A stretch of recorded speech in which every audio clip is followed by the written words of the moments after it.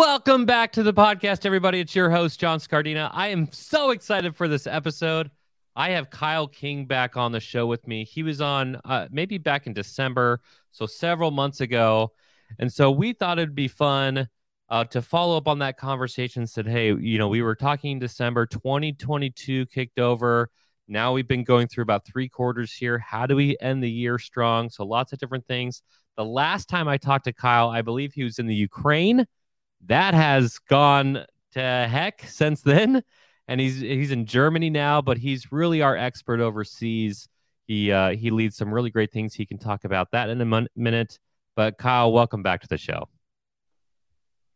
Hey, thanks a lot. Thanks for having me back. And yeah, the world has really changed in just a number of months. Sometimes I can't believe it. So I'm really looking forward to the conversation today.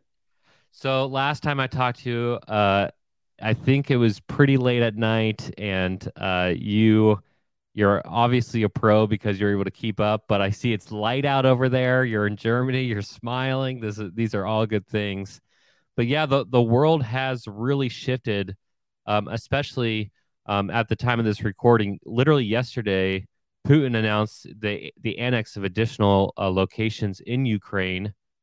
So just as a situational awareness update, before we talk about this year, really, and how to finish the year strong as an emergency manager, your perspective, you were in Ukraine. I believe either you were evacuated or you shifted over operations to Germany. Give us the lowdown.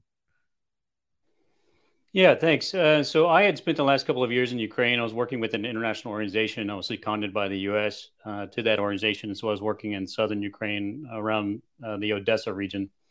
And so I was in Ukraine up until about 10 days before the Russian invasion. So we were evacuated by the U.S. We were all forced to leave. And you sort of, you get one of those phone calls, which is like, okay, when are you leaving? And I said, maybe next week. And they said, how about tomorrow?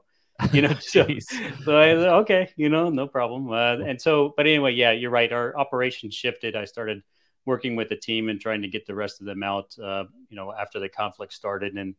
And it was really, it was somewhat dramatic. I woke up, I was getting a lot of messages at 4:00 in the morning on February 24th saying that the Russian forces had invaded from the southern region and up through Crimea and came into the Kherson region where there's a lot of fighting today.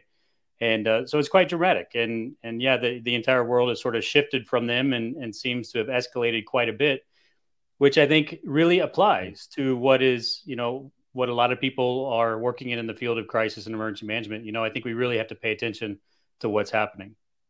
There's always I was talking to George Siegel on his podcast, Tell Us How to Make It Better. And he talked about, from an outsider perspective, he's a weatherman.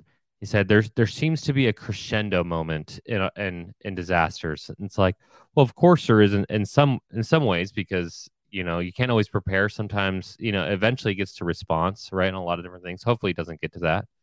But in terms of that crescendo moment for Ukraine, it's your heart goes out to these people that you just hear these harrowing stories, and yet you wonder what is ground truth.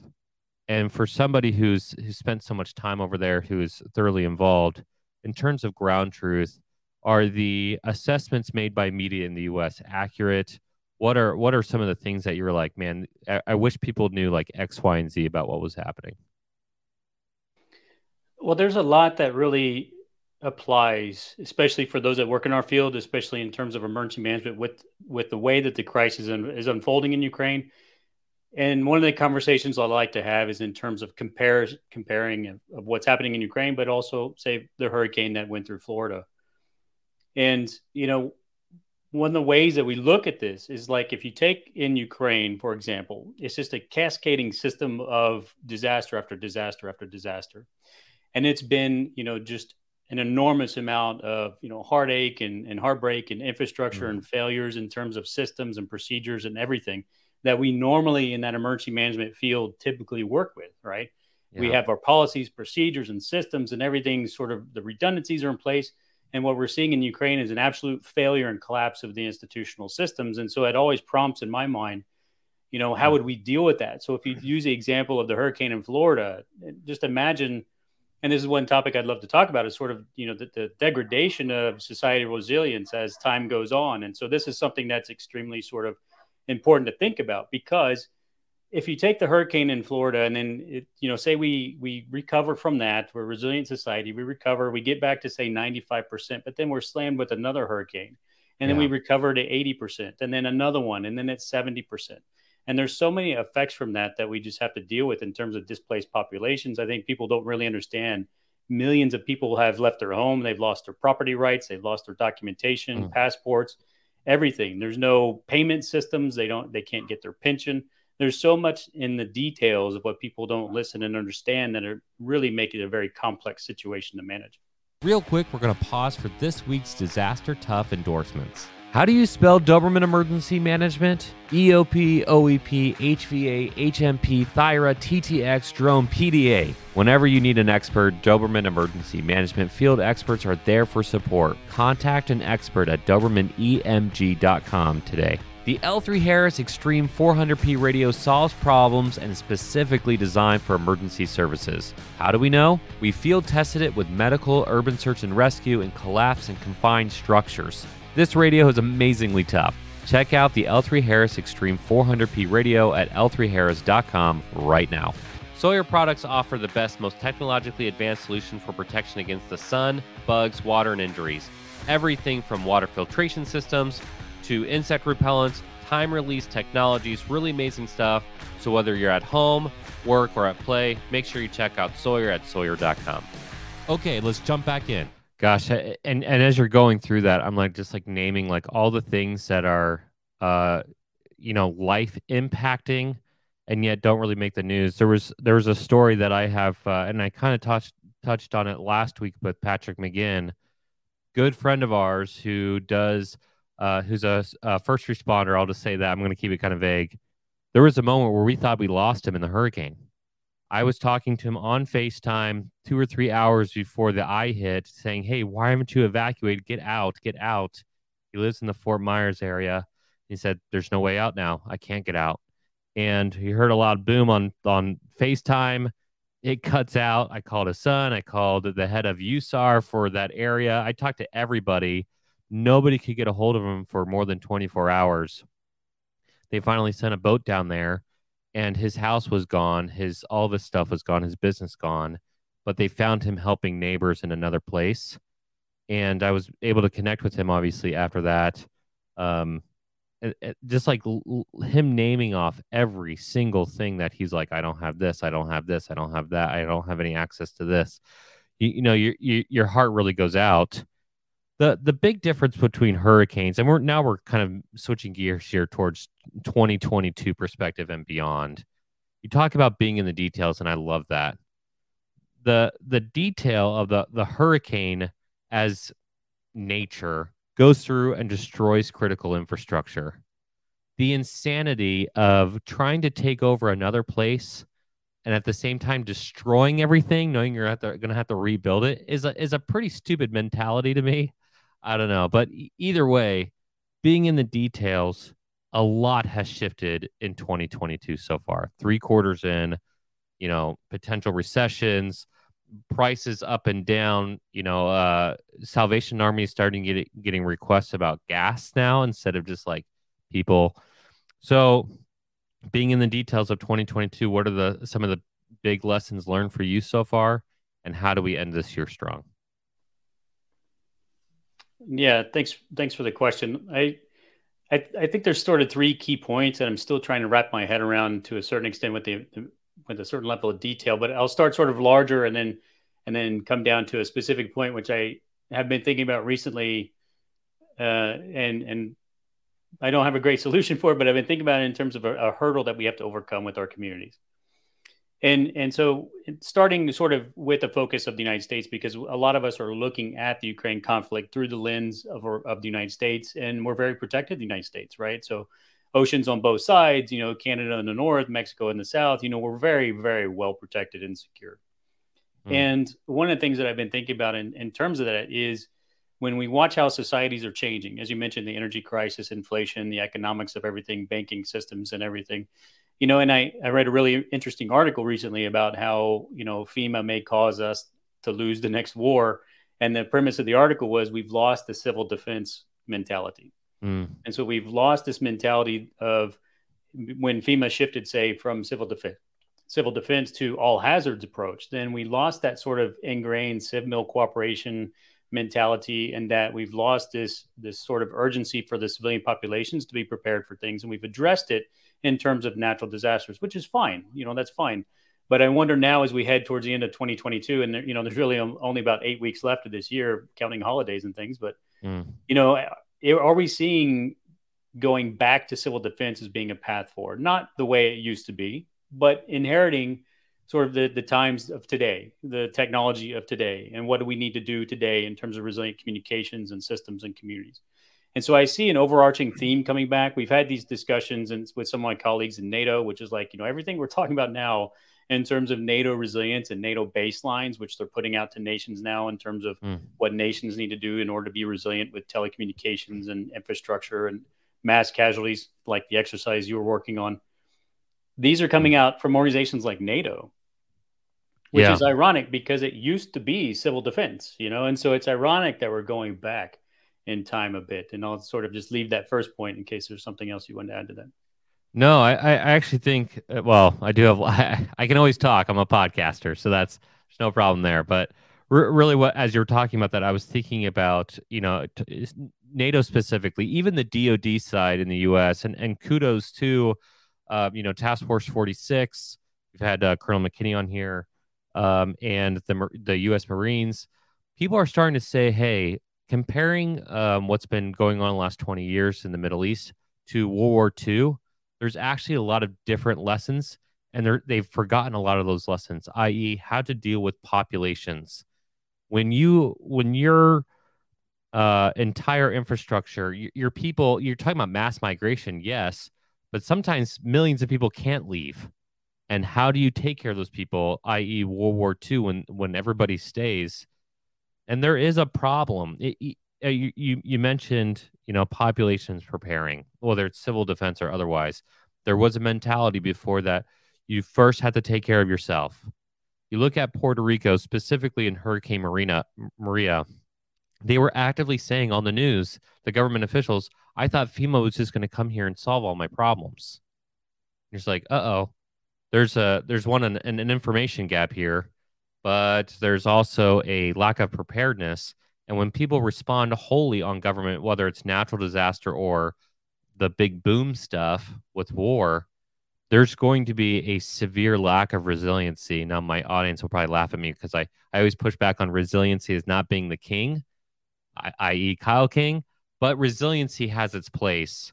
And in terms of civil defense, yes, absolutely. We need to get back to looking at, from a government perspective, taking care of infrastructure, from a people perspective, taking care of yourself and your neighbors first before people are able to get to you, even long term, right?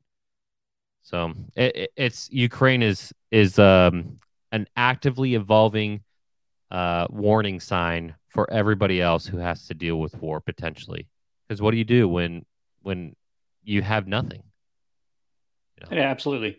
And those are the affected populations that we continually deal with, especially with international crisis. Is like, okay, it's always the people that can't evacuate. So it's always, and we generally couch these things under sort of we might call that, for as one example, women, peace, and security programs, because those populations are disproportionately affected by conflict, right? And so those are always a focus with the international organizations. And what I find most fascinating as we're watching this is, and it doesn't have to be a war at home, right? But it's like prolonged periods of instability.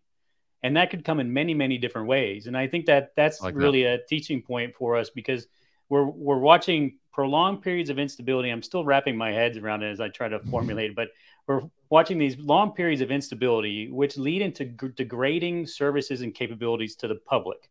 And I'll give one example. So I sit in the UN sort of coordination meetings and that happen. And, we're talking about, or at least they're presenting information on how many hospitals have been destroyed by the Russian Federation, how many have been targeted. And so if you think about your, level 1, level 2 trauma centers in your own community, and then you lose one, and then you have to shift that population to somewhere else, and then you lose those, or clinics, or fire stations, and having to continually respond, continually to try and mitigate the effects of instability with degrading service delivery. And I don't think we've sort of exercised to a point of where we are able to have that type of redundancy, or really that type of mentality? And how are we just going to continue to the point of failure, and then see what that really looks like? And There, I'll give it. Go ahead. please, no, please. I'll give it just another example, is because if you just simply turn on the TV and you see videos coming out of Ukraine, and there's always a drone that hits a building or a missile hits a building, it's always the firefighters are out there. They're still putting out the fires. You still have to deliver public service. You still have to have hospitals. You still have to have doctors. Systems have to function. And Mm. you're doing it in a prolonged period of instability, but eventually those systems start to degrade over time. And what I sort of phrase, even though you don't like the word very much, but I call it sort of degrading resilience, right? We Mm. can't bounce back anymore. And you can only bounce back to half as what used to be yesterday. So I would like to clarify that I'm not against resiliency. I just think we talk so much about resiliency that we forget how to mitigate and how to respond. But yes, resiliency absolutely has its place. And you know what the Mike Tyson quote, right? Everybody has a plan until they get the punch in the face. Emergency managers have to deal with the punch in the face, punch in the gut, really. And I think what you're saying is true. I was trying to think of the term that you might be able to help me out here. It's an economics term. You're using the word degrading, and I think that's accurate.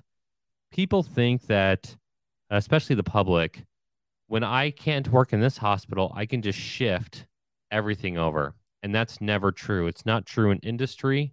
It's not true in emergencies. It does degrade, and there is a ramp up period.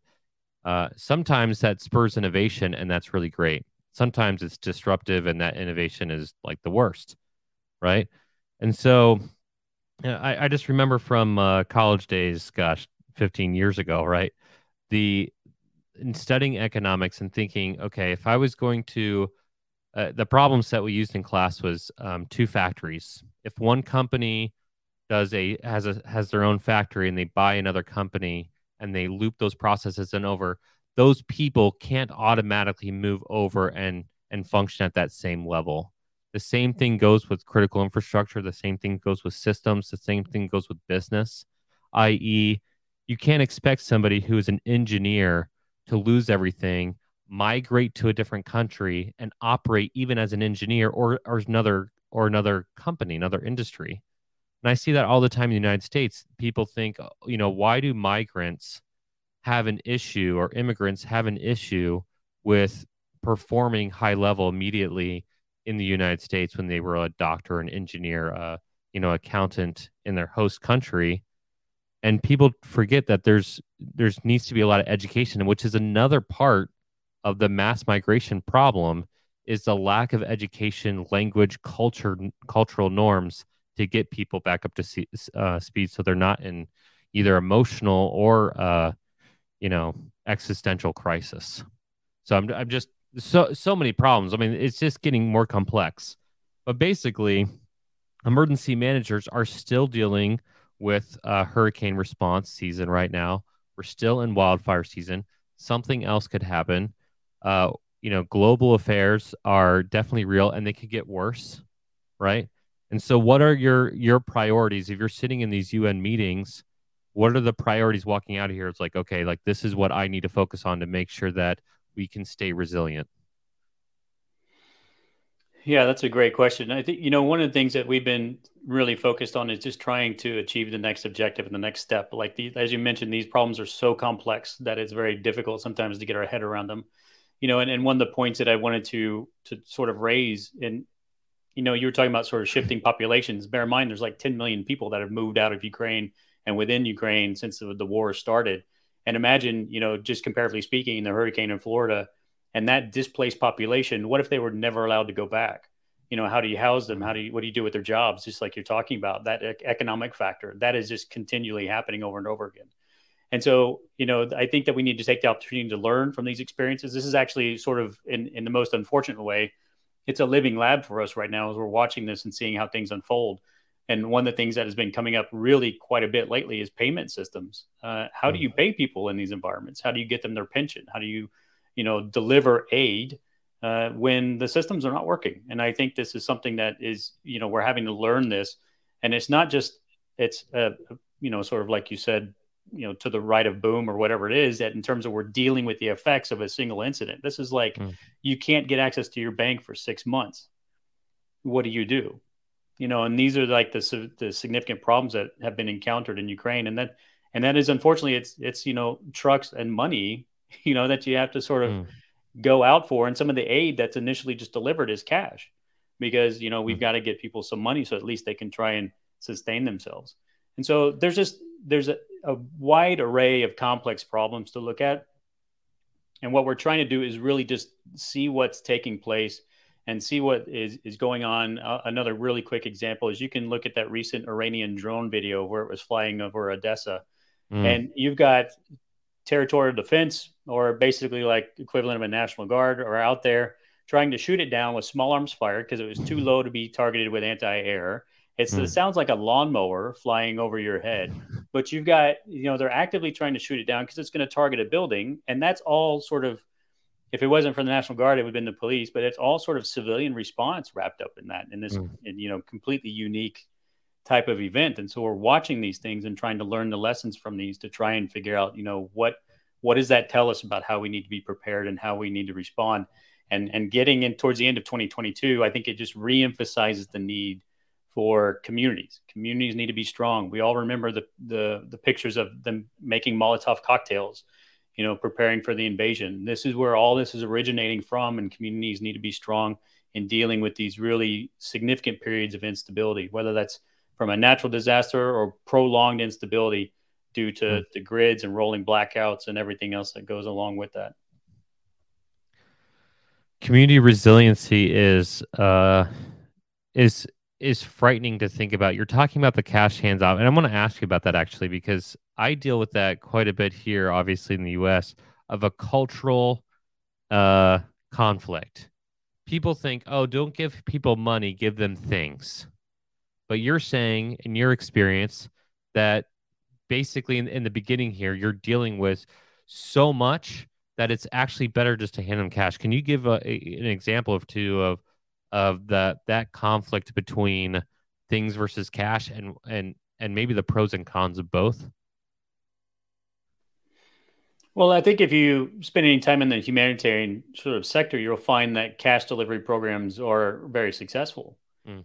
Because that you're, instead of the transportation and logistics of goods and things like that, you're just delivering the immediate cash benefit. They can use it immediately. They can spend that money. If you're afraid that they're going to do something with it, what are you really afraid of? I mean, if in Bingo. periods of specifically conflict, like they need food and water, they haven't had money for 6 months. What do you think that they're going to actually do with it? They're not going to go buy a car. That's right. So I don't really, I understand how theoretically and probably in reality some people do use cash for certain reasons, but if you look at the overarching effect, you need to understand that cash is one of the most effective mechanisms, and it doesn't have to be simply just in the Ukraine conflict, but it could be, you look at the cash delivery programs that the many international organizations use across Africa, across everywhere. And it's one of the dominant ways that aid is delivered in, especially in very austere environments where you may not be able to access, or bring in large trucks for logistics deliveries. The pushback that I always provide, and thank you so much for saying that, and I agree. The I'll tell people. I said, well, when they push back on giving out cash handouts, I'm like, do you believe an 80% solution is enough? And they usually say yes in emergency management and military lingo. That's kind of thing. If 80% of your population, which would still be low, I think, comparatively, if you actually look at the data, if 80% of the population used it for the right thing, i.e., food and water, and 20% used it to buy stupid stuff, on their PS5 or whatever it might be, hopefully it's something positive like that. But even if it was that big of a number, that disparity, you just saved 80% of the population from you having to handhold somebody through a problem. We have to start thinking, and going back to the civil defense mentality here, that these disasters are so large, whether natural or man-made, that you can't hold hand everybody. There's just not enough people, there's not enough resources to do that. And we need to also articulate to that public of, you are responsible for you. We will give you everything that we can in order to help you. However, at one point you need to act as well. and start handing over some of that onus just so that we can speed up the response and recovery time. And I think people want that as well. I think they want to speed up recovery. But when you're blasted by everything and the whole world is literally blowing up around you, and you're 10 million people evacuating a country, or you're several hundred thousand people, who are dramatically impacted by a hurricane or otherwise, at one point, you have to empower people to start acting. Otherwise, they will stay in a state of crisis, right? Like that's the big lesson from Japan. I'm probably talking too long here, but the Japan crisis was another unfortunate lab where researchers went in there and they said, we're going to give you a really tight schedule. You're going to wake up all at the same time. You're going to eat all at the same time. We're going to give you healthy food and exercise and all these things to essentially trick the body and empowering people to start doing things. And those populations who did that recovered so much faster because the endorphins would release and they would feel a sense of normality, and they'd be able to act, versus treating people like they can't do anything because they're in a state of crisis. And funny enough, it's exactly opposite, right? Empowering people actually allows them to recover faster than treating them like a victim. I don't know. That's just kind of my perspective on it, but Yeah, and I think sort of the simplest explanation is the easiest, which is how rapidly do you want to help people? ooh, I like that. And it's really, if you get into an area and you're in limited space, limited time, and you have a limited capability, you want to help people as rapidly as possible. So give them the most flexible options that you possibly can, right? And address immediate Yes. need. If you have to sort of divide people like, oh, well, you don't need socks, you need t-shirts, so wait for 3 days till we come back and bring you t-shirts, or whatever the case is, on a very simple example. But this is where you do the greatest amount of help in the shortest amount of period by Mm. some of these programs. Yeah, I like that. In fact, I wrote that down while we were talking. I think you just gave us the mic drop moment. Kyle, it's always a pleasure to talk to you. Especially you overseas. We do so much here in the United States, and we sometimes we have the blinders on a little bit. But the what's happening around the world impacts the United States and vice versa. And we need to help, whether the communities are in Germany or in Florida. We need to help empower people to take control of their own lives, build that almost that civil defense, or that resiliency model. I'm going to do a quick shout out for my Task Force 46 friends who are focusing so much on civilian military operations. That's another thing that we should probably have you back on the show to talk about that. But there's a lot of people focusing on it around emergency managers. My call out is that emergency managers need to start working better with those humanitarians, those military groups, even private sector partners, to start helping people build up their level of resiliency so that they can go out. And I think that's a really strong message in the ending of 22, especially as everyone's aware of it. They're aware of what's happened in Fort Myers. They're aware of what's happening in Ukraine.